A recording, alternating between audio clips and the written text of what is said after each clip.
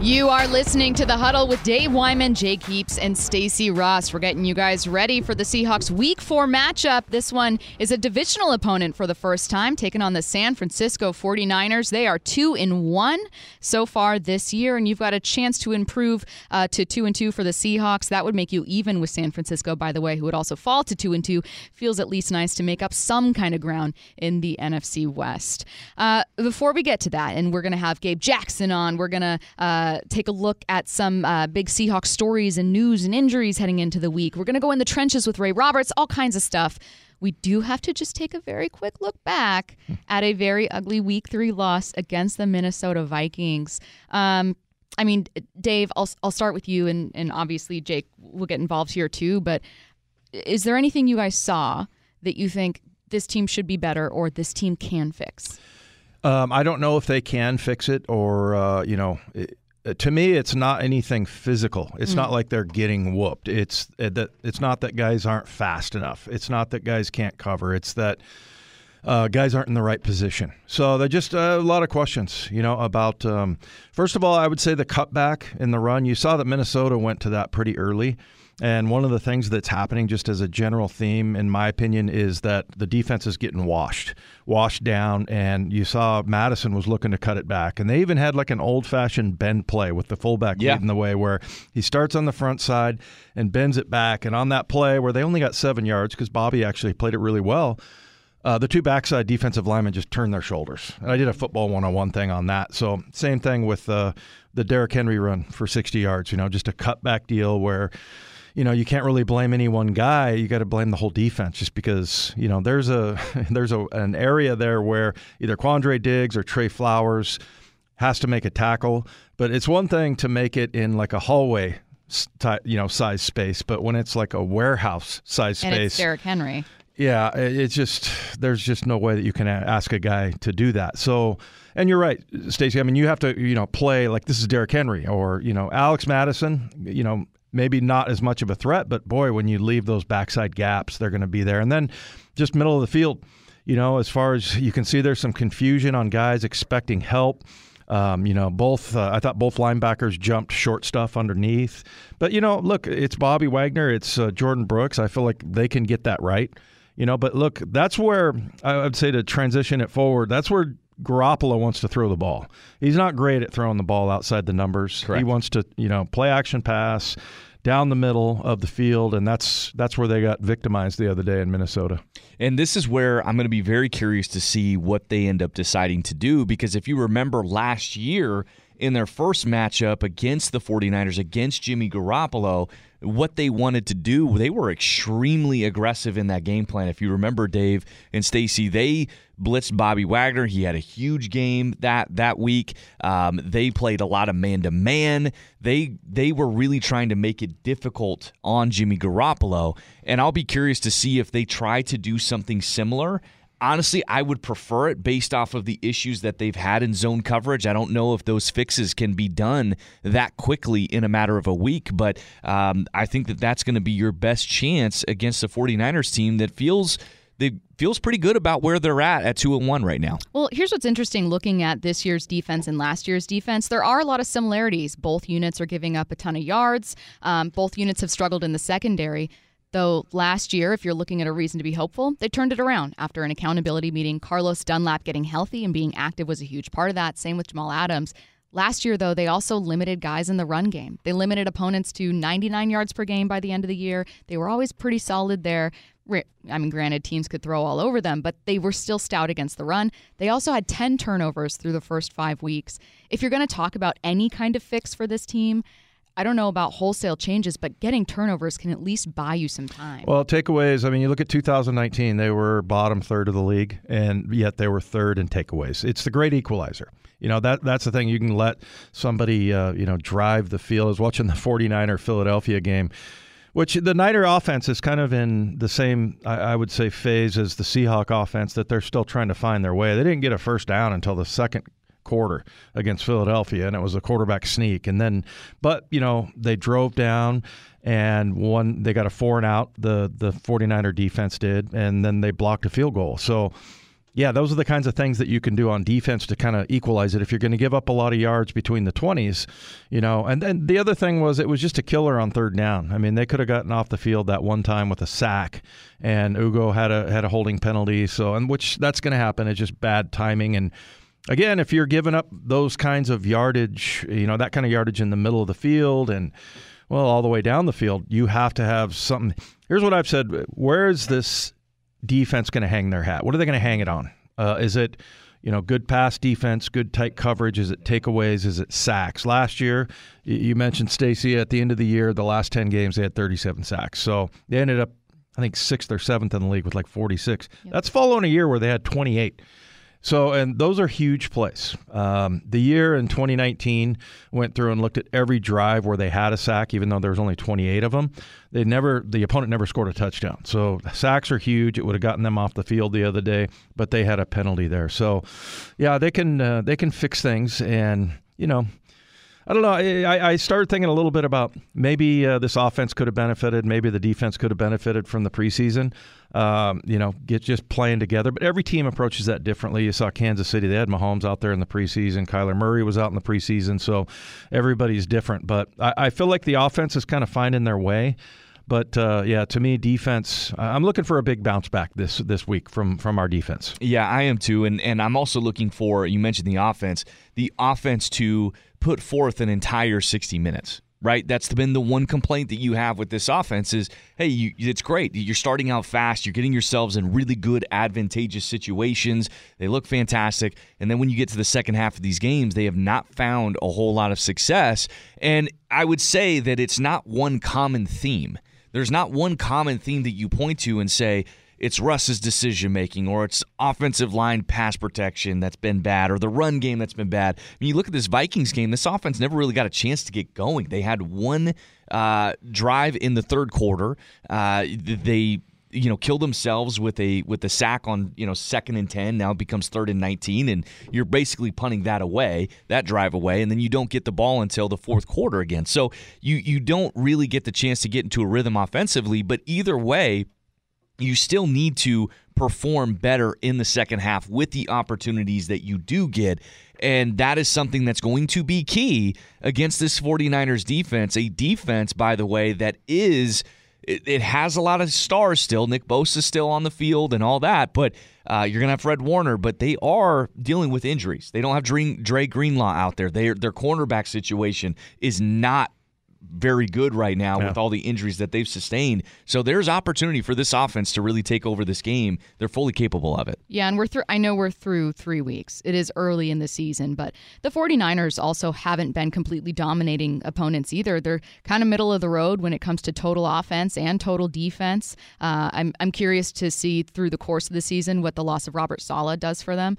Their -3 turnover differential, which is tied for 28th in the league. They have 6 sacks to Seattle's 7. I mean, this is a team that the Seahawks should match well against. I know that all of us heading into the season thought the 49ers had a great roster. They aren't necessarily underperforming, but they also aren't dominating in the way that the Rams have been able to go out there and, for instance, beat the Bucs last week. Yeah, again, I think they are still kind of finding their way. And they've got D'Amico Ryans as their new defensive coordinator, and, we'll see what he comes up with. The guy that scares me is the nerdly-looking offensive coordinator, Mike McDaniel. He was the running game guy. Yeah, he was. I really like their running game. I just, a couple of years ago and really last year, they would just plug in whoever. Remember Jeff Wilson Jr. in the New England game last year? I remember C-Raj doing the update on it, and he's like, have a day, Jeff Wilson. Like, who's Jeff Wilson Jr.? Yeah, he had 3 TDs, and, he ran for close to 100 yards. And I think this Mike McDaniel guy has, he's got good weapons with Kyle Juszczyk. And, it seems like whatever running back you plug in gets yardage. Hasn't really been that way, though. And so, yeah, they're trying to find their way, and they've got great weapons. I mean, Look, Garoppolo, I think, is a good player and can be a good player if they have that offense going, and they don't really have it going right now. So that will be, I feel like I don't want to say that's a soft landing. I think it's a good opportunity for the Seahawks. I'm looking for Bobby to have a game like he did last year. And I think you mentioned it, where 11 tackles, 4 quarterback hits, 2 sacks. Like, when they have a performance like that, and I think they were coming off the Arizona loss last year, where there were some things that were dropped and stuff that they didn't do. They came back, and he's the leader, and he's in his 10th year. And when you have a defense that's making pretty simple mistakes, and you're the leader of that, I think he's going to get it right. And I'm looking for him to have a big bounce back game. All right, switching to offense here, offensive lineman Gabe Jackson going to join us next. This is The Huddle. You are listening to The Huddle with Dave Wyman, Jake Heaps, and Stacey Ross. We'll be joined here in just a minute by offensive lineman Gabe Jackson. Seahawks practice just wrapping up, so guys are still coming off the field. So we'll give Gabe a little bit of time, but let's talk about, what was nice to see last week. I know it was one half, but it was nice to see that run game get going. Yeah. The offensive line, obviously a big part of that. Good to see Chris Carson involved. That 30-yard touchdown was fun, but he had a couple big moments, you guys. He did, man. And I think, Jake, I'll defer to you, but I feel like situationally sometimes they got away from the run. I feel like they're just trying to find their way. But, that was one of the good news. I mean, you look at in the stats, Carson is the number 6 rusher in the NFL. He's got 202 yards, so that's 67 yards a game, which is good because 59 will get you 1,000 with the 17-game schedule. Used to be 62.5, so, that's good. 2 of my favorite players are Will Dissly and Chris Carson. And Will Dissly... I can see why those 2 would be 2 of your favorites. Yeah, and Dissly, my only frustration there is, can we get him the ball? Can we get him the ball? But 4 targets, 3 catches. I think he's got a 19-yard average. I just like it when he has the ball in his hand. Same thing with Chris, so... Hopefully that will start to work out. The other thing, unfortunately, with Everett, he has worked out great, man. I mean, I think he's a dog. You saw him fighting for extra yardage when he had the one catch. You could see he was frustrated, and he was trying to take it out on the Minnesota defense. And then, he's also a blocker. He can block, man. Mm-hmm. So. Yeah, I've those guys. That's been my big thing. The number 3 receiver, I want it to be a tight end or a running back, just because those are nice, easy throws for Russ. Yes, they are nice, easy throws for Russ, and it's also one of those situations where you do point out Gerald Everett, his ability to run the football. Will Dissly's sneaky ability to run with the football. Yeah. It might not look pretty, but man, he gets it done. And you talk about Chris Carson, he just is so punishing. And I don't know if it caught your eye, but it did to me. He just seemed like this guy was running with a different burst against Minnesota. Like he was hitting the holes hard. Not that he doesn't before, but there was something about it against Minnesota that really stood out to me. But the other thing is that the offensive line did so much better job against the Vikings. They got dominated, just speaking quite frank. They got dominated against the Tennessee Titans. They got it taken to them at the line of scrimmage. They turned that around against the Minnesota Vikings in a big way. And that is also the other frustration that I have when we talk about second half performance from the offense. It's not just third down sustaining drives, it's opportunities. It's the amount of opportunities that you get in the second half, because they couldn't get back to that.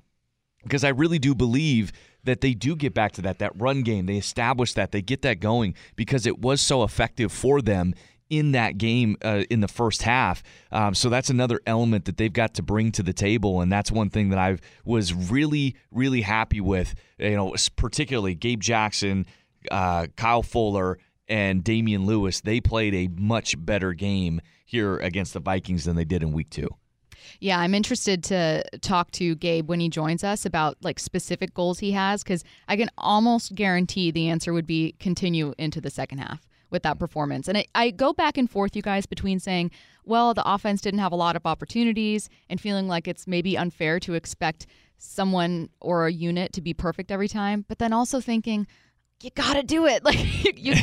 You can't miss Freddie Swain. You can't miss this moment. And I can't tell how much blame to put on. I can't tell what my expectations should be. Of course you put blame on him. Yeah. Right? You got to make that throw. It's 3rd and 6. You got to have it. Freddie Swain's open. This is a big drive. This is a big moment. Yeah. But to compound that and say that was the reason why you lost the game, I think is inaccurate, because you only had one opportunity in that moment, one drive. I go back and point to Aaron Rodgers, right? Aaron Rodgers is the hero that everyone is talking about. You know how many 3-and-outs that they had in the second half?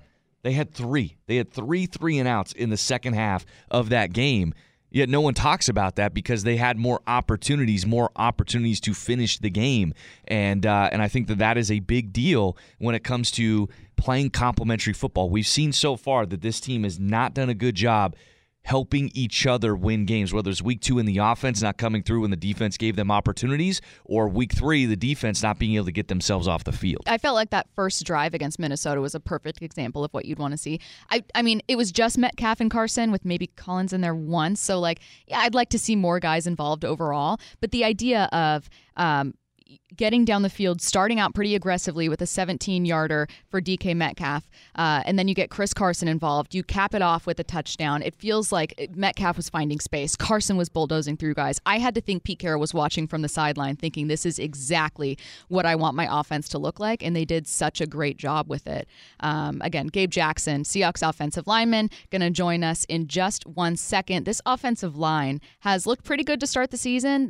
I know that no one's ever been perfect, and they'd probably like to continue into the second half, but sure felt good to get that run game and offense going early. Gabe Jackson joining us right now. Hey, Gabe, how are you?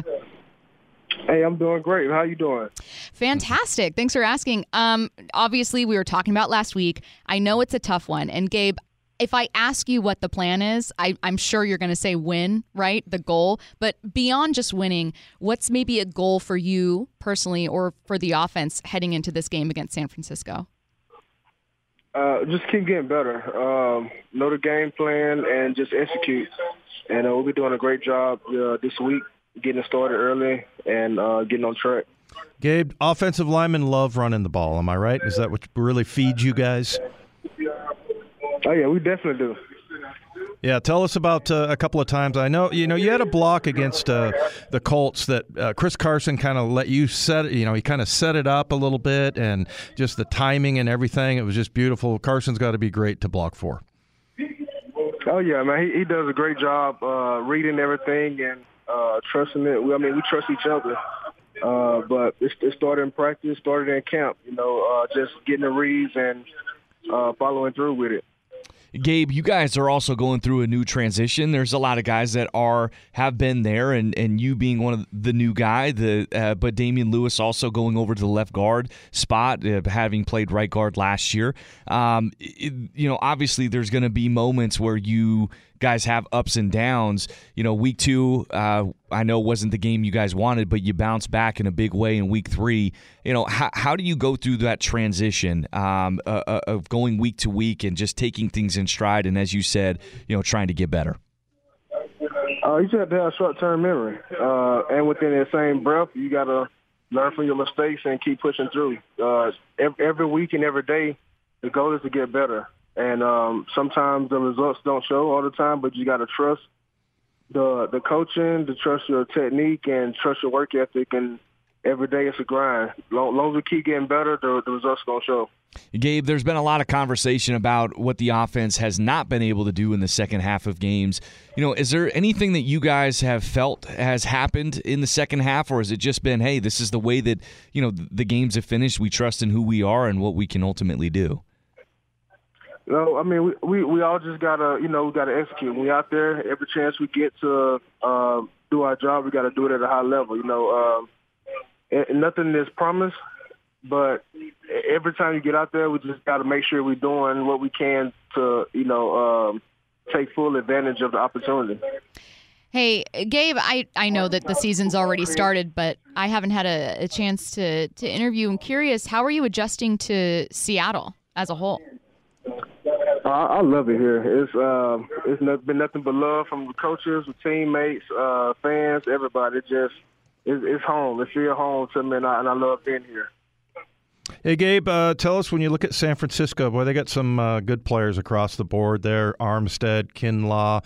When you look at film on the 49ers, what are you seeing? Who's the biggest challenge? Who is one of the guys that really stands out on that D-line? Really all of them. They play hard, they play fast, and they have a good group. Across the board, most of them first rounders. So just go out there and compete and do our jobs to win. All right, he is Seahawks starting offensive lineman Gabe Jackson joining us on the huddle. Thanks so much, Gabe. All right, thank you all for having me. All right. Coming up next, Russell Wilson going to be speaking with reporters live from Seahawks headquarters. We'll take you there. This is The Huddle. You are listening to The Huddle with Dave Wyman, Jake Heaps, and Stacey Ross, taking you now to Seahawks headquarters where Russell Wilson is at the podium. Yeah, Russ, what have you seen out of this offense in the second half that needs to get better? I mean, Pete mentioned just converting on third down, but how do you kind of maintain the momentum from how good you've been in the first half into the second half?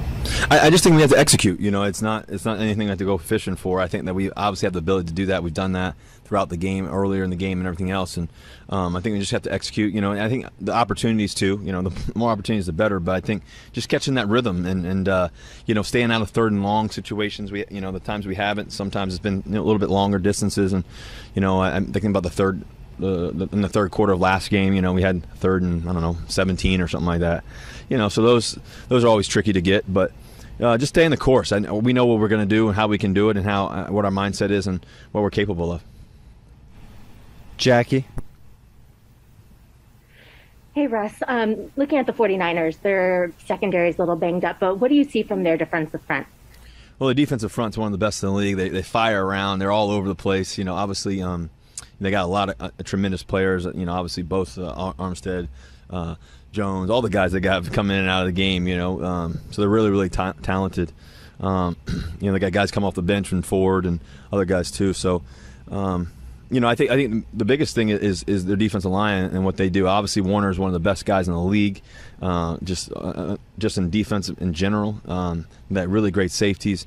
They're a little banged up, you know, on the outside, but you know they have a really good scheme. They do a really good job of what they're trying to get after and how they do it, and they coach extremely well. So we're gonna have to bring our A game. Thank you, Corbin? Hey, Russ, it seemed like last week that you were able to connect on some throws in the middle that were in tighter windows that maybe you turned down the previous game or two. What goes into your thought process as a quarterback with those type of throws? You know, just you got to know, you know, number one, the situation and all that, you know, when you're trying to rip it in there, when not. And sometimes you don't need to, you know, fire in there unnecessarily if you have maybe somebody else open. You know, out of my peripheral, sometimes I see maybe somebody else open and I can check it down to or whatever. But you know, I'm always you know, trying to find our guys. You know, there's so many great playmakers. You know, and that's the great thing that we have. Michael Sean? Hey, Russ, I know winning is all you want to do. That's your priority and everything. But when it doesn't happen, how do you process not winning, like mentally, when that doesn't happen for you? Well, I think that every opportunity, obviously there's a win statistically, but I think every opportunity is a lesson to learn something. You know, I think that you're always gaining knowledge and you're always understanding more, and you know, and not everything's a failure. You know, I think everything is an opportunity to grow. You know, individually, collectively as a team. You know, and just, you know, continue to learn the game. You know, I love adversity. You know, I love adversity. And I know our football team does too. And we can handle it, and you know, we're looking forward to answering the call and trying to play our best football. Thanks. Jen? What do you make of when points are scored during the game? Like first half, second half, third quarter. I know that at the end you just want more than the other team, but is there something about momentum, rhythm, any of that about when points are scored? What was your first part of your question, Jen? I lost you for a second. You said I heard the whole question except for the very first part. What do you make of when points are scored in the game? I don't overthink it. You know, you can't overthink it. I think that, you know, every possession you want to be able to score, and that's just, you know, you want to be able to score touchdowns. I think we've been doing a really good job of that, especially in the red zone and stuff like that. I think our biggest thing has been just miscues, penalties here and there, you know, little things like that. You know, I think about the drive that we had in the first half. We were rolling, we had the screen, and, you know, we had a little penalty that backed us up. You know, in the Tennessee game, we had a couple penalties there, you know, late in the game, you know, and so we just got to stay on schedule. And then, you know, and when we have an opportunity to make our plays, you got to make them, you know. And so I think, but I do believe that, you know, I do like, you know, obviously I do like how we've been scoring early and often. And I think that now is just a little bit more tuned into, you know, how do we switch it into the opportunities that we do get? How do we make those so so spot on, that we're unstoppable, and I think that's what we're searching for. I think that we have an opportunity to be that way, and we can. And so we just got to stay hungry, stay focused, have a great week of practice, and be zoned in throughout the whole practice, and obviously transfer that into the game. Bob? Yeah, Russell, you mentioned that you love adversity and all that. You guys have sort of had a few slow starts through the years and come back from them, like 2018 in particular. What's sort of the real key to doing that? Kind of keeping everybody, I guess, in the fold when that happens. I think you got to stay the course. So many times people panic and they get, worried and frustrated and this and that. And I think, the best thing to do is stay the course and be honest and figure out how we can get better, this and that, and then keep going for it. This league is challenging. Every game is challenging. We play arguably the best division of football. Every week is tough, and we look forward to the challenges of it all. I think the language is everything too. How we pick each other up, how we communicate with one another, how we continue to stay focused on the task at hand. We've been playing some really, really good football, and then there's some things that we can get better at. That's the truth. It's not anything more complicated than that. But now it's taking those things that we can get better at, and really week to week just continue to just improve on those things, and letting all the good stuff that's happening. There's a lot of good stuff. There's a whole bunch of good stuff that I think when teams lose or people lose or whatever it may be, you don't want to get distracted on that stuff in the sense of all the good things that you're doing. You want to be able to stay focused on that and keep doing that really well, but at the same time also be able to balance your mind and your emotions to be able to stay the course and stay focused on the task at hand of how we can improve. And so I think that beautiful balance is what's really key. Brady? Hello, sir. We heard a lot about the increased emphasis on more underneath throws this season. How do you feel like that part of your offense has functioned so far? I think we've been super efficient with the ball. I think that we've made a lot of good things. Obviously, we hit some deep ones too here and there. So I think we're doing a really good job of it. I think in the process of it all, we're just playing the game. I think I don't try to overthink it. You just try to take what you see and continue to try to deliver the ball to our guys. We've got so many playmakers. So I think we're doing a good job of it. All right, Seahawks looking to bounce back from back-to-back losses against the Titans and Vikings. This time it'll be against the 49ers. Seahawks.com reporter John Boyle going to join us next to help us with a preview. You are listening to The Huddle with Dave Wyman, Jake Heaps, and Stacey Ross. We're going to be joined in just a moment by Seahawks reporter John Boyle. Obviously, we're going to ask about some injury updates. I'm most curious about D. Eskridge. Pete Carroll yesterday said that he was expected, D. Eskridge, to clear concussion protocol and participate in practice today. I haven't seen those practice reports yet, so curious to know whether or not he'll be back. Obviously, I think that everyone's going to be tracking the offensive line to see if Brandon Shell returns. But I've got to say, I feel like they've been able to do a pretty good job in Shell's absence. Yeah, it looked like we talked to Jake Curran the other day, and it looked like Jamarco Jones had something on the sidelines where he might have had to go into the locker room or something like that. But Jake Curran was kind of I think Jamarco Jones is a really good football player. And, he's a couple of years ago when he filled in, he can play guard, he can play tackle. I really like Jamarco. Joining us right now is Seahawks.com reporter John Boyle. John, I appreciate you taking a break from crushing the dreams of your 4-year-old to talk some Seahawks with us.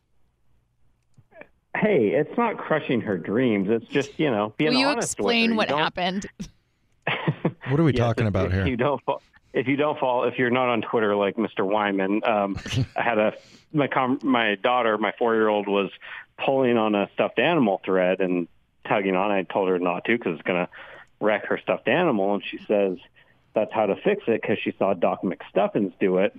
Sidebar for those who don't have children, that's a cartoon about a doctor who fixes toys and they come to life, and it's quite charming. Anyway, so I told her, did you go to 4 years of toy medical school? And she kind of got sad and said no, and then she stopped pulling on the string. So, yeah, it's a life lesson for her.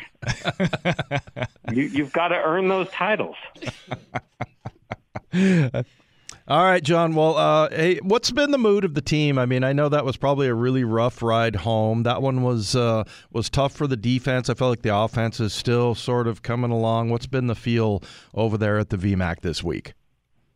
Yeah, I mean, I think the best way to describe it is what Pete Carroll said of it's serious. I mean, they know that they've not played up to their potential so far the last really 6 quarters, and it's cost them 2 games. So they know they got a lot to fix, and you got to fix it in a hurry because the schedule doesn't get any easier, and the division's so good you can't really afford to fall much farther behind.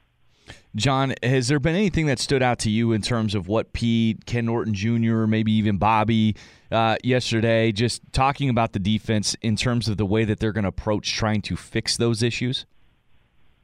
I think the biggest thing is just them all making sure they're on the same page. I mean, we've been kind of hearing different guys have, some of them it's kind of schematic stuff, and then, the players are going to put it on themselves. Bobby Wagner saying, it's on us. We got to get it better. So I think it's one of those where a lot of little things sort of all caught up to them at once. And, if you have, a coverage bust here and a player just making a mistake there and they kind of compile and all of a sudden one game looks really ugly, they know they're better than that. There's just too much talent for them not to be better. And, I think they're confident that they were able to fix things last year and they can do it again. I guess the difference last year is, they had a pretty good winning record while they were giving up all those numbers. And this year they've lost 2 games, so they know they got to fix it in a hurry. Ken Norton Jr. and Pete Carroll spoke this week. I'm assuming you were at both of those press conferences, certainly there to ask questions.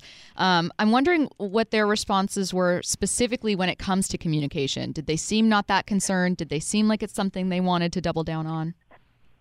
Yeah, I mean, they're saying that it's not, they're downplaying whatever issues there are, and that's understandable because, I mean, even if that is the main issue right now, it doesn't do them a lot of good to complain about it publicly and make it look so bad. So I think they're going to try to downplay whatever issues there are. And again, I think, some of it goes back to players just doing right. And some of it probably is coaching needs to hammer home some points because even if, players aren't communicating right and it's, a player mistake on the field, coaches are going to tell you, well, we're the ones who need to make sure they're doing right and getting it right in practice so those mistakes don't happen. So it's on everybody. Like I said, they believe it's fixable and they've kind of fixed similar issues before. But, like we saw, it wasn't very good on Sunday and they need to be better. Hey, John, we see now in the AL West, the Oakland A's and the Mariners, I think, are going to become natural rivals now because usually it's when, one team beats the team, another team soundly, like the Mariners have 12 in a row with the A's. And I think we can get this thing going back with the 49ers. That was such a great rivalry when Harbaugh was there. That, is that kind of the feel that you get from fans and people that write into your email questions and stuff like that, that the 49ers are still the natural rival in this division? I think so, just because at that time you talked about both teams were so good at the same time that it just made a lot of fun. I mean, the one thing that's kind of unique about the NFC West is all these teams have traded being good over the years. So, there's not one clear rival. If let's say the Rams are winning the division and having all these good seasons, or the Cardinals seem to really be on the up right now, that they're playing really well. So it's hard to kind of pinpoint one division. But yeah, in terms of like fan animosity, I felt like it was strongest in those Harbaugh days just because both those teams were so good at the same time. So I think if you surveyed the Seahawks fans, that one might have the most intensity of it. I think we need Kyle Shanahan to be a bigger jerk like Harbaugh was. Yeah, that's part of it. You just don't have that fun dynamic. He's just kind of more of a mellow, seems like a nice guy, and you don't have kind of the tension. I hate him for being so nice. God, stop it, Kyle. Yeah, be more of a jerk. That's right. John, there has been a lot of injuries that have been going on the 49ers side of things, and what stood out to you the most there? Because I don't know if a lot of people realize that maybe they're still thinking that this 49ers team is the same one that we all witnessed in 2019. That's been a lot of the conversation heading into the season, at least. Where are they currently at? Yeah, I mean, the one that stands out when you talk injuries is you look at their secondary, cornerback in particular. They're having to bring guys in. They signed Josh Norman. He's starting a week later, and then he gets hurt. And a side note on how crazy football players are. He's got bruised lungs, and they're talking about him like he's got a good chance to play this week. But yeah, it's they're beat up on the back end. I think for both these teams, a big challenge is going to be the cornerbacks trying to stop some really good receivers on both sides. And they are the injuries aren't quite as crazy as last year for them, where it's just everybody every week getting hurt. But they are dealing with some serious. Some of their good players dealing with some injuries. Hey, John, I've been so curious this year to see what D. Eskridge will look like with Shane Waldron's offense. I think given that the Seahawks had just 3 picks and he was their first, you've also been hoping that he'd pay off and make an impact, and we just haven't been able to see him. He was injured in training camp for a while, obviously missed last week with a concussion. What's your impression, maybe whether or not we see him this weekend? Pete Carroll sounded pretty optimistic about it. He was not yet cleared yesterday to practice, but the thought was that he would get through whatever he needed to in the protocol to be on the field today. So that will be pretty telling if, when we see the practice report this afternoon, if he's able to practice today, then all signs are pointing to him playing. And you're right. I think everybody's really excited for good reason. That the little glimpses we've seen, he's looked really excited, even just the couple touches he had in Indianapolis before he unfortunately had that concussion. So yeah, getting him back, I think, just adds a dynamic. You're not going to look for him to be all of a sudden your top receiver in terms of targets and touches and all that, but just the explosive nature of him just gives you an extra dynamic on offense that teams have to account for. Hey, John, I don't know how much you can talk about this, but, Gerald Everett, and really we were talking about last year, there was not a single positive COVID test last year that Pete had. And, can you tell us a little bit about how that's going to be handled and what's going on with Gerald Everett? Yeah, there's not a lot I know other than what, we just know about the protocol in general. I don't specifically know his vaccination status other than, if you do the math, Pete Carroll said there's only 2 guys, so the odds are pretty strong that he is. And if that is the case, then he could still play if he returns. It's negative tests, 2 negative tests more than 24 hours apart. So, they'll keep testing him, and if he starts testing negative, he's got a chance to play. But, more than anything, I think, Russell Wilson actually just asked about it and talked about this. It's kind of a reminder this team has handled it so well, and as you referenced, they haven't had a single positive test on their team going back to last year. So it's kind of just a reminder of this is still out there, and everybody's got to be careful, and it can affect teams at any time. So, it sounds like hopefully he's the only one, and it won't affect him any other ways. But, yeah, it's just a tough situation every team is dealing with, and fortunately, so far the Seahawks haven't had to deal with it much. But if he can't play, obviously that's a blow. He's been a really good part of the offense so far. John, everybody's pointing to the offense in terms of their second half production or lack thereof. What is the conversation that has been had amongst Pete Carroll and Russell Wilson in regards to what they're saying in terms of those issues? I always love it when you ask me Russell Wilson things as if you don't know way more about this than me. It's fun. Well, I didn't get a chance. We listened to his press conference here, but I just want to know what stood out to you, John. I'll just have Jake tell me, and then I'll ask you next time, okay? I'm gonna text Jake before the show, and then, no, I think it's again kind of like the defense. They feel like it's very fixable, and it's. A lot of it last week came down to third downs and just some long third downs in difficult situations, and the problems on both sides of the ball are just sort of compounding each other, where if the offense has one bad series and goes 3 and out or gets 5 plays and has to punt, and then the defense gives up a 7 or 8 minute drive, now all of a sudden the third quarter is pretty much over and the offense has barely been on the field. Whereas if the defense gets some stops, then maybe you have a couple bad series and you still get the ball 3 more times and you score some points and nobody's talking about it. So I think it's just, both sides need to help each other out. The offense needs to sustain a drive here and there in the third quarter to give the defense a break, and the defense needs to get off the field to give Russell Wilson and company more cracks at it. I don't think teams are figuring them out at halftime, and we're just going to see this issue continue over and over again. But it has just been kind of an odd quirk so far that they've been so darn good in the first half, and 13 points after halftime in 3 games. So they got to get that going and, be able to kind of put teams away in the second half if they build those leads. He is Seahawks.com reporter John Boyle, joins us every Thursday on The Huddle. If you're not already following him for the latest from the Seahawks, it's at John P. Boyle on Twitter. Thanks, John. Thank you. And if you don't want football information, you can follow me for shaming my children. That's exactly right. That's right. I personally love those stories. That's a good one. Bye, John. Thanks, John. All right. Thanks, guys. We are headed to the trenches next with Ray Roberts to talk about this Seahawks offense, the Seahawks offensive line. I always love this segment. It's coming your way next on The Huddle.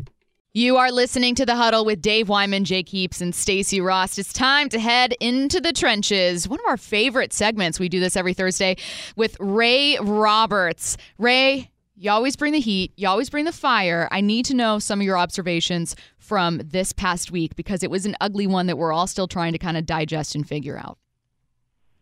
Well, the thing. Well, first of all, thanks for having me on, and I'm always excited to bring the fire. But I went back and watched like the last two games, and trying to figure out why the Seahawks struggle in the second half. And what I found is that in the trenches specifically, Pete Carroll talked about executing at a higher level. And when I think about executing, I think about guys missing assignments, not blocking the right people, not being in the right place. But what I saw on the film was not that. It was more or less the technique at which they were going about their work. And so when I look at the offensive line, you can say what you want about, having preseason reps or not. But there's only one offensive lineman in my life I've ever seen that didn't need reps to get themselves primed for the season, and that was Walter Jones. And there's not a whole lot of him walking around. But these dudes, some of their footwork, some of the mesh points in the play action game, some of the mesh points in the running game is not good. The center is playing too high with his hands too wide and giving up his chest. The guards aren't playing physical enough and getting movement in the run game. Even in the Tennessee game, they were making yards without really moving anybody. And so that's just a testament to how hard Chris Carson runs. But they're not getting a whole lot of movement in the middle of the line with the center and the two guards. And then, even Dwayne Brown, all-pro player, when his technique is on, he's a great dude. But when his technique is off, he looks like an old left tackle. And so a lot of those things are taken care of in the preseason when you can kind of get yourself primed. It's like priming your lawnmower before you crank that thing up. You're trying to get all the juices and things flowing in the right way so that when it starts up, it's running really well. And when I look at the offensive line, to me, that's where it starts and stops. If they can clean up some of their techniques so that they can execute and block the people in a proper manner, then I think it will solve a lot of the offensive woes that we see in the second half. Because it seems like in the first half, the defensive linemen are getting really, really close. And then in the second half, they're going if I just do this one little thing, I'll get there. And then those things are happening in the second half because the technique and the execution of the technique of the offensive line isn't that great. This is why we get along and why we coach together, because I had similar thoughts, Ray. And I didn't want to hammer it too hard, but I thought, I wonder if the thinking for next year will change about the preseason, because there's a certain amount that you get used to. You saw a few guys cramping up a little bit, just going hard, and then just the execution, and like what you were describing there is like the team that wins is the one that does right the longest.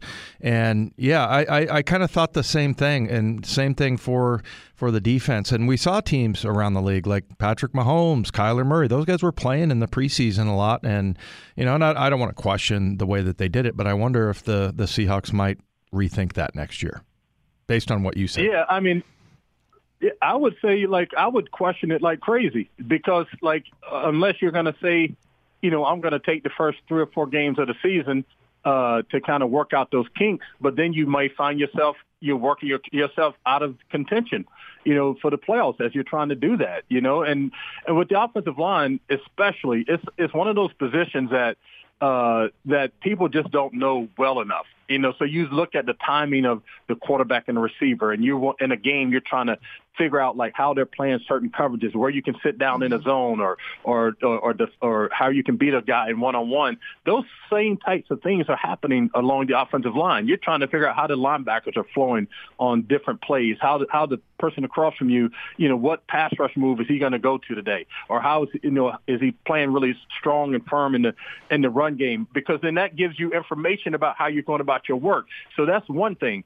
And then the second thing is that, if you look at this offensive line, they never played as a whole unit in any games leading up to the first game. And even in the training camp because Dwayne Brown didn't come in until the first week of the season or something like that. So you don't even have those reps. So they're going to the right people, but how they're getting to the right people is a little jacked up. So like I said, the timing is off a little bit. The pad level is off a little bit. The footwork is off a little bit. One time it's the right guard. The next time it's the left guard. One time it's the center. One time it's the right tackle. One time it's the left tackle. And everybody's taking their turns kind of like not getting it done. So like even on some of the deep balls that Russell threw on some of those play action passes, he was still kind of getting hit right after he threw the ball because some of the technique was not good. And even picking up the line stunts hasn't been very good. Like the teams have been running stunts and the recognition of the stunts, but with the offensive line has not been very good.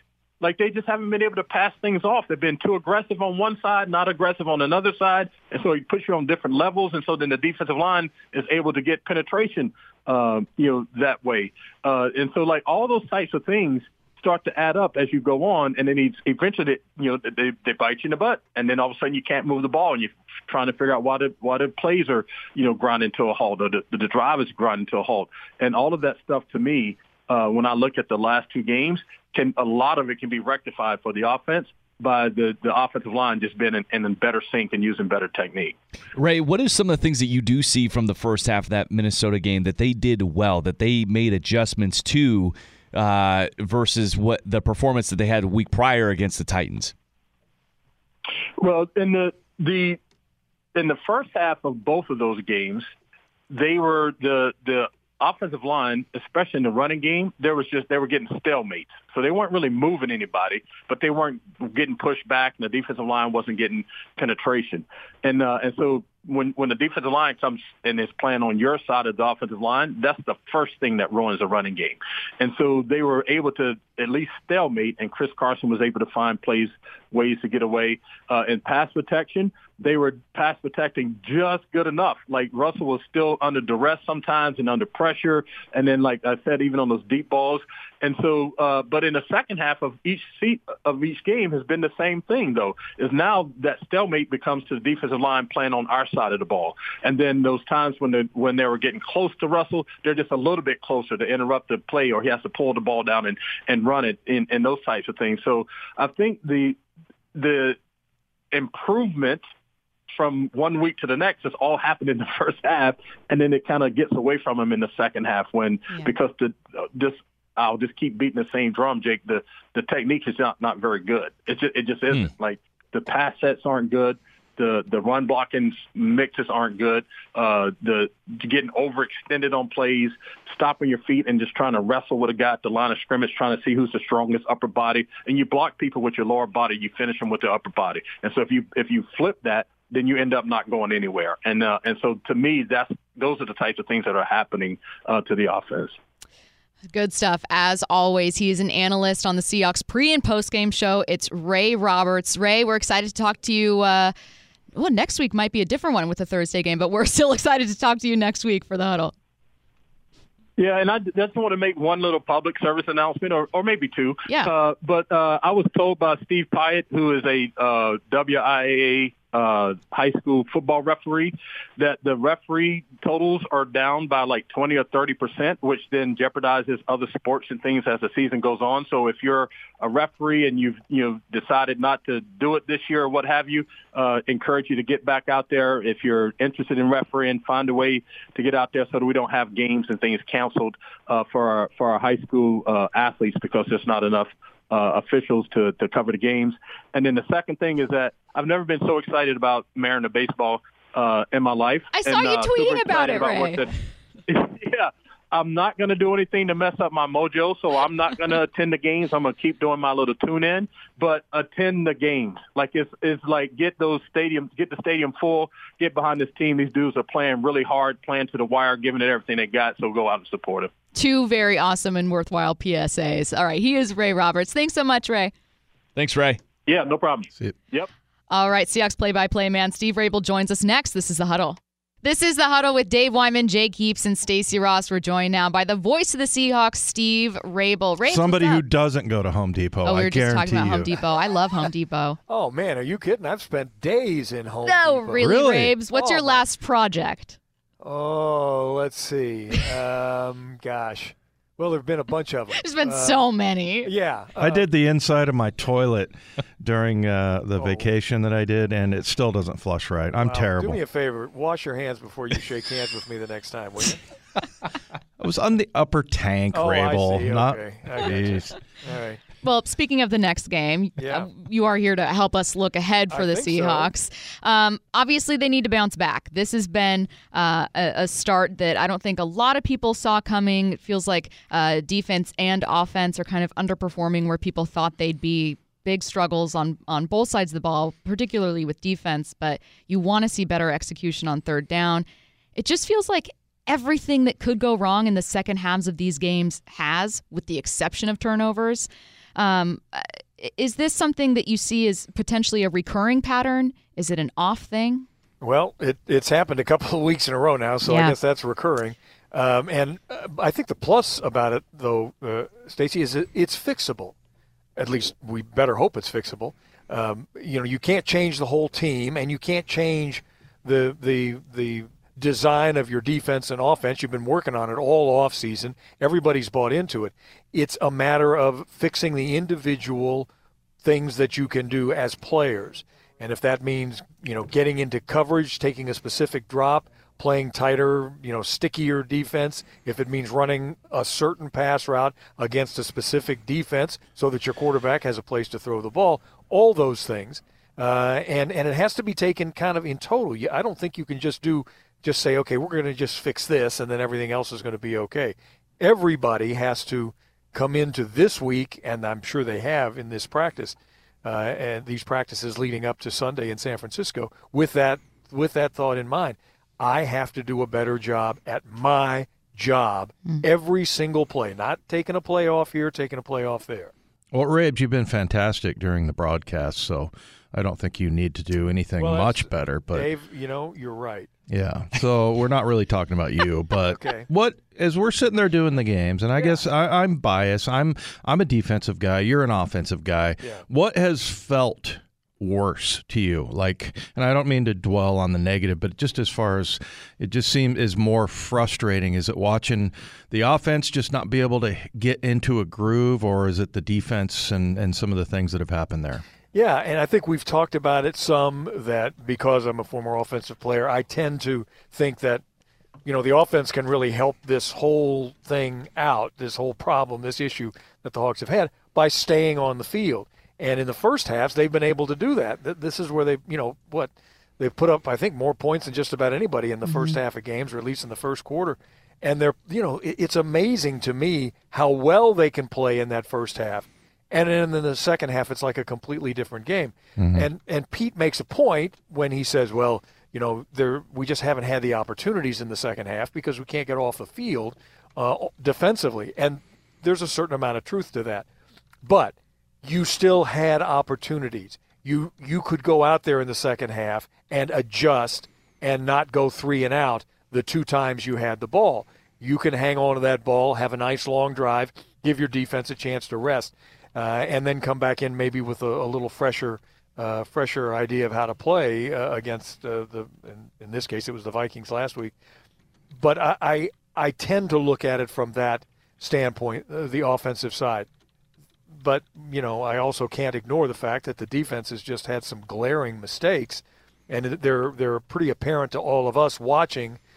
Nobody should be that open on an 18-yard crossing route when you need 15 for a first down. I mean, it just should not happen, and yet it has, and on a somewhat regular basis. So those things have to be fixed as well defensively. Now, you talk about, Rabes, the struggles that are going on both sides. The thing that has been confounding to me is that there's not necessarily, and every game's different, but there's not necessarily one issue that you could point to directly say that, gosh, if the offense or the defense could do this, it'll all come together. Offense didn't play very complimentary to the defense in week 2. You could say that didn't happen with the defense not playing complimentary, not giving the offense opportunities in week 3. But what is the one thing, if you could cross your fingers and wish for one thing, what would that be against the 49ers here in week 4?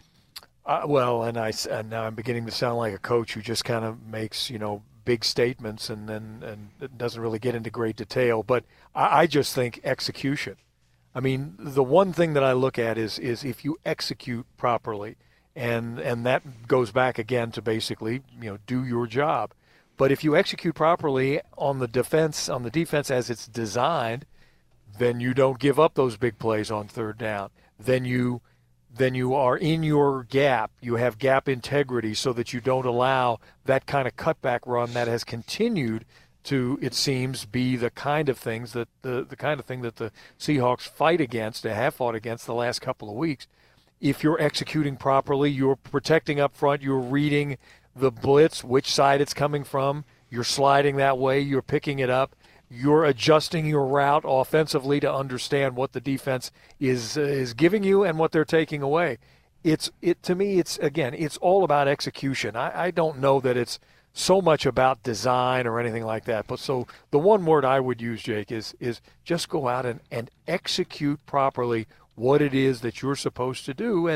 And unless they're just overwhelmingly better athletes than you guys, which I don't believe is the case, then you should be in this football game and you have a great chance to win. Well, that's exactly what I was going to ask you. You kind of spoiled my question. I was going to say, I don't want to put you on the spot, but that's what Rabel does. He spoils things. Are you expecting a Seahawks win in this one, knock on wood? I'm expecting that. Now, I expect them to go out and win every week, and whether that's an expectation or just a distant wish, because I'm an old person and I look out at a far star somewhere and say, I wish that the Seahawks win.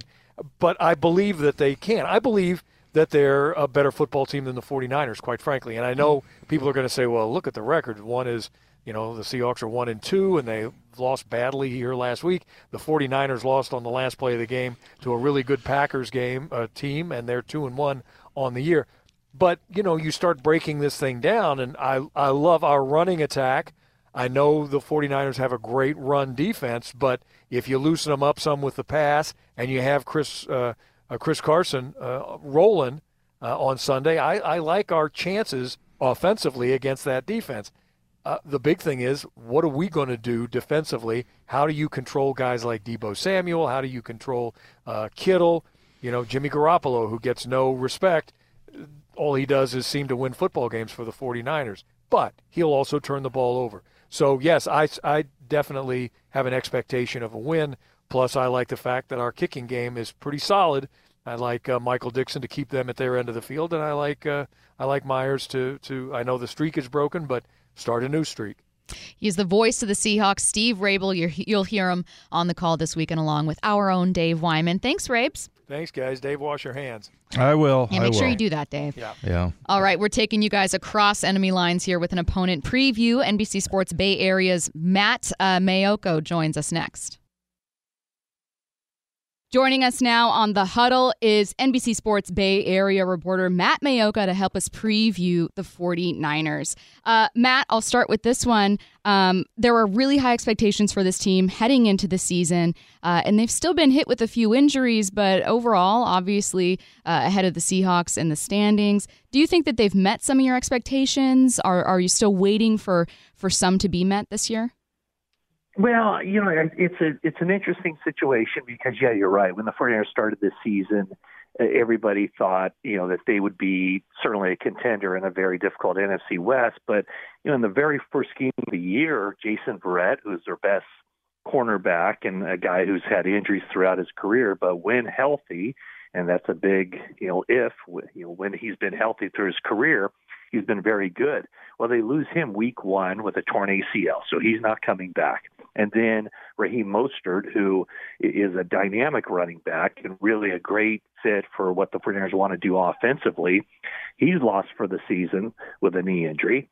So those right there are 2 of the 49ers' better players, one on each side of the ball, who are out for the year. So, it's kind of a weird dynamic here of the 49ers believe they have good depth across the board, but they've already taken a hit to the cornerback position, not just Jason Verrett, but some other guys too. They've taken big hits at the running back position, not only Raheem Mostert, but some other guys too. So I think everybody is just kind of trying to figure out what this team is all about and if they can overcome those injuries. And I guess there's no bigger test than what we saw Sunday against the Green Bay Packers, where the 49ers had their struggles with the running game. They had their struggles in clutch time and pass defense. And then, of course, coming up this week, kind of certainly not a must-win, but an important game, as I guess all NFC West games are going to be, against a Seattle team that needs this game probably more so than the 49ers. Yeah, that's certainly very accurate, Matt. And you mentioned the 49ers struggling with their running game. One of the things that Kyle Shanahan has done so well over the years is, even with injury, been able to find guys that work within his system. Has that been a little bit of a surprise to you guys, that even though Raheem Mostert went down, and as you mentioned and highlighted how great of a player he is, that they have not been able to get that running game going effectively? Well, yeah, I mean, I've always kind of been under that impression too, Jake, is that it doesn't matter who the running back is. The system kind of takes care of itself. But let's look at the 49ers running back situation. Jeff Wilson, who you've seen in the past, he was injured during the offseason program, and he's going to be out until midseason. So there's one running back. Mostert's another running back that, he would have been the starter. Their third running back was Elijah Mitchell, who sustained a shoulder injury in Philadelphia and did not play against the Packers. And then the backup to Elijah Mitchell is JaMychal Hasty, and he's injured with a high ankle sprain. So as much as the 49ers devoted as far as a draft pick to Trey Sermon, he just hasn't been ready, and whatever the reasons, the system fit, kind of being a little bit unsure of himself, where to hit the holes, the angles, whatever the case may be. He was inactive for week 1, and then week 3, nothing has changed as far as him climbing the depth chart. It's just been the attrition. So he was the main back on Sunday Night Football against the Packers. So, 49ers hope to have Elijah Mitchell back on the field this week. Trey Sermon will be in uniform. So I think they're just kind of figuring out how to do this. And in the meantime, you have defenses playing to stop the run. And I think it puts more on the plate of Jimmy Garoppolo to get the ball down the field, which isn't necessarily his strength, but something that he's going to have to do with more frequency just to keep opposing defenses honest. Matt, that was a perfect lead into my next question. Obviously, with the lack of running game, it puts a ton on his plate in a role that I'm sure that Kyle Shanahan wasn't necessarily counting or banking on him having, which is being the guy that's going to have to win you ball games.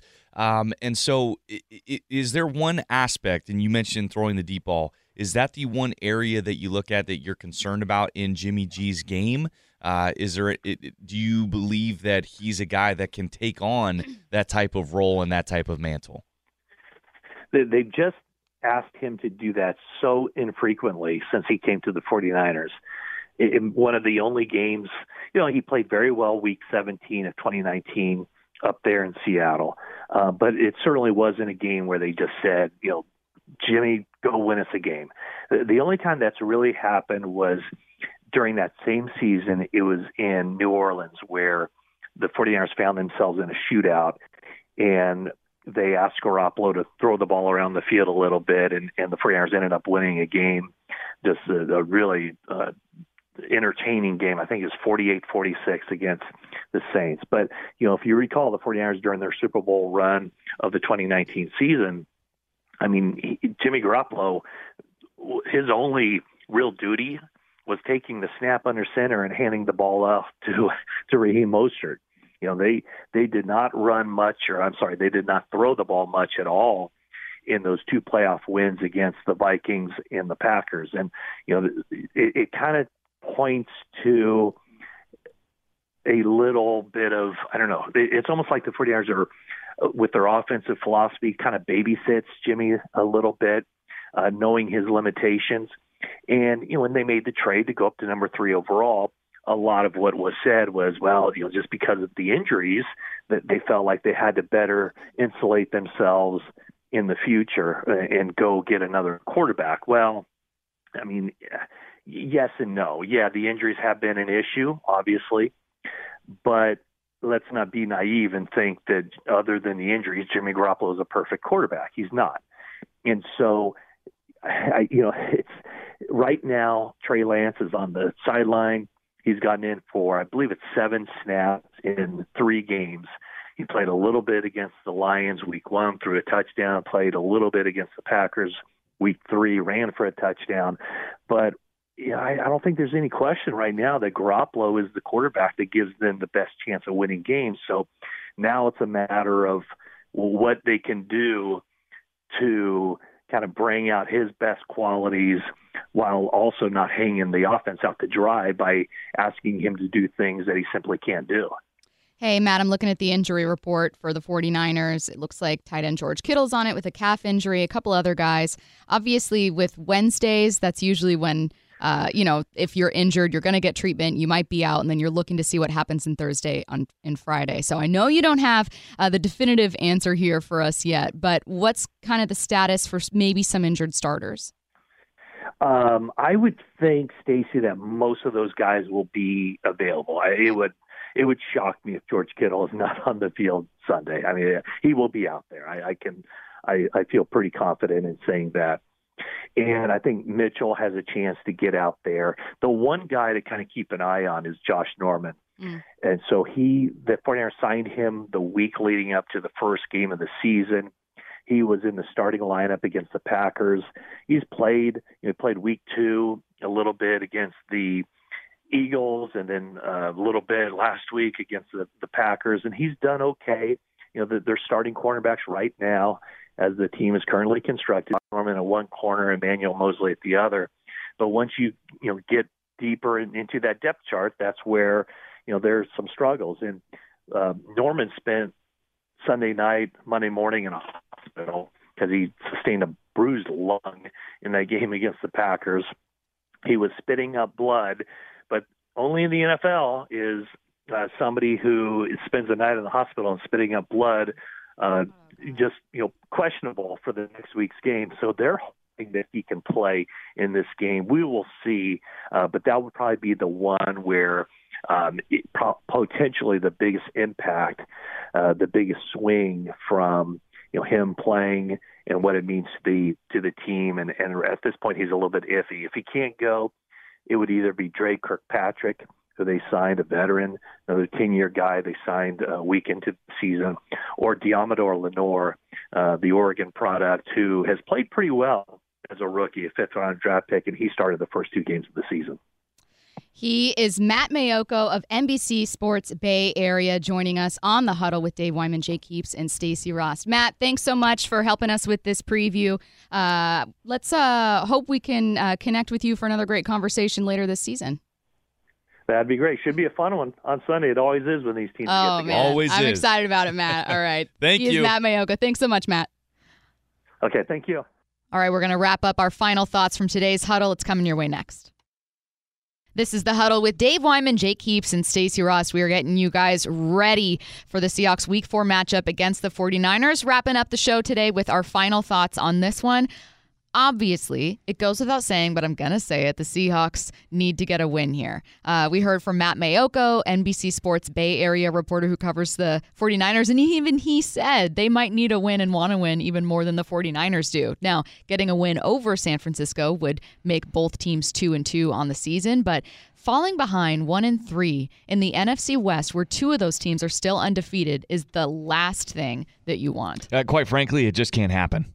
You can't let this happen. Going 1-3, knowing that you got the Rams just a few days later on Thursday Night Football, I mean, you're going to be up against it at that point. So, it's a very strong reality, and I think that this moment, more so than anything else, and being week 4 of the season, you'll hear any NFL analyst, any expert at any point in time, I'm sure I've said it, I'm sure Dave has said it, that normally you sit there and you say, look, it's early in the year. Don't panic. It's okay. You're going to be fine. But I think there's a lot more that is at stake here at this point of the season for the Seattle Seahawks. This is a big, big game on Sunday. What do you guys think is the key when we're talking about keys to a win here, things that they need to do? Yeah, I feel like the San Francisco offense is kind of like this. I don't think they're nearly as talented, but I think they're kind of in a let's figure it out phase right now. So to me, it's just, look, if you we were talking about Richard Sherman signing, okay? And let's say that Richard Sherman, who was never like known for his speed, but let's say he's like a tenth and a half slower in his 40 time. If he can get to the right position, that's a great start. And so that's the thing. I mean, you can have all the talent in the world, but if you're not in the right spot, then it doesn't matter. And so, it really was easy for Kirk Cousins to complete those passes last week. It was 80%. Yeah. And he's a good quarterback. But, I would say this, you make mistakes in high school and college, probably get away with it. You can't make mistakes in the NFL. They will find it. And Garoppolo is not the greatest quarterback in the world, but he can find those errors if you're not dropping to the right place. And that's just what I saw, especially in coverage. I mean, again, they have some problems with their cutback run. They get washed down, to the side too much. There's lots of cutback lanes. But to me, the biggest thing is just get in your position. Have this pass coverage played together. That's the biggest key. I would fully agree with that, with Dave and everything that he said. I mean, you mentioned the cutback lane situation with the Tennessee game and everybody getting washed down, and I immediately had my eyes focused on it against the Vikings and saw that instantly. Yeah. And so you know that Kyle Shanahan is seeing that. Sure. You know that Mike McDaniel, as you pointed out, the guy that you're worried about as the offensive coordinator there with the 49ers, that they are seeing that too and wanting to exploit that as much as humanly possible. The other thing, I'll flip it to the other side of the ball. Offensively, you got to finish the way you start. You started fast. You have been able to go into multiple games now where you look great offensively. You're balanced, explosive, being able to convert on third downs. I mean, the first two drives of the Vikings game for Russell Wilson for this offense was beautiful. I mean, the way that they were executing on third down was awesome. Mm-hmm. And you've got to be able to sustain that into the second half, and you've got to be able to I think here's the key, and here's the thing that I don't want to see happen. Last year, we had a moment where the defense obviously was not playing great football, and then you started to see Russell Wilson press a little bit. I hope that Russell doesn't go into these next couple games and thinks, I got to score every drive. We have to score every drive to keep pace, rather than just keep playing the game, keep managing the game, let the game come to you, because that's when great things happen. That's when he's operating at his best. And so that, to me, is going to be a huge key heading into this game, is not only start fast, finish fast, let the game come to you, execute on third downs, and I think you'll have a great result. Yeah, I think I'll move a little bit further up front for the defense and look at the defensive line. Pete Carroll has kind of talked around it. He's never one to criticize a player, but I think he very much would like to see this pass rush get going and be a little more consistent. I think he thinks that getting turnovers starts with disrupting the quarterback, and honestly, most of the time it does. And so I think that for this defense to be able to weather the storm while it tries to improve as much as it can, getting the offense more possessions, getting the defense off the field is the best way to do it. If you're not going to stop teams every single time, try to get the ball, try to get those opportunities. You just haven't seen it at the same rate this year. Point. They don't have a single interception on the season. No. They have 2 forced fumbles and both fumble recoveries, and it's just not a pace I would imagine Pete Carroll's happy about. Well, you talk about those turnovers. A lot of times, yes, it can come from individual great play, but it comes from what you were talking about, is being in the right place, right? If you do your assignment and you're in the right place in your assignments, oftentimes good things will come. Good things will happen. It just is by nature, and that is the one area, Dave, that you point back to with this defense, that's got to be a key part of it. I would assume. Yeah, I mean, if you're going to be good at one thing, and I was with a disciple of Pete Carroll, Greg Robinson, in Denver, and he's like, "What's the point of defense?" And I'm like, "Oh, get the other team off the field." It's like, no, it's take the ball away, get the ball, and if you can do that, because think about what you do. Not only are you're giving them one less possession, your opponent, and you're giving your team an extra possession. So it's money. I mean, that's that's what defense is all about. So if you can't, stop them, you're going to give up lots of yards at least. I saw the 49er defense. They gave up a huge drive, and then they got a stop against Philly on the goal line. And then they blocked a field goal. I mean, at certain moments, and there's nothing better than a takeaway, but I mean, if you can get sacks, and they had a sack to get him off. And they're timely. Yeah, the sack to get him off the field on third down the other day, and then you get a holding penalty. So those are killer. But yeah, just those kinds of plays. If you're right now, they're trying to get it together defensively and play together. Think about like Jamal Adams. I mean, a lot of people have asked, is he playing okay? I'm like, yeah, I think he's playing okay. I haven't seen him make any mistakes, but he's not been like, by this time last year, he had 2 sacks already and a bunch of plays up on the line of scrimmage. So, it's just because they're not playing together. And you see how displeased those guys are. They're not happy about it. So again, I keep using the word bounce back. I'm looking for a big bounce back game defensively, especially this week. A lot of hard conversations have to happen, and I know that they are happening. I mean, Dave, playing the game as we've both been in those situations where you have to have these hard conversations, whether they're in player meetings, whether they're in individual meetings, and pulling guys aside and just not getting down on each other, but saying, hey, we believe in each other, and we know we're capable of so much better, trying to work through some of the issues and the miscommunications and all of that. The one thing that I also point to as well when it comes to the San Francisco defense is that this is not the same defense that should be feared like it was in 2019, even of last year under Robert Saleh. Part of that is injuries, but if you just look at their defensive rankings, they're 16th total, 16th passing, 23rd rushing, 17th in points. For this Seahawks offense, they have to be able to attack that defense. All right, attack the defense, be able to sustain drives on offense, have great second halves, and then get the ball. Get the ball. Theme for the day for defense, in addition to trying to improve that secondary play. That is our wrap-up for The Huddle today. This has been The Huddle with Dave Wyman, Jake Heaps, and Stacey Ross.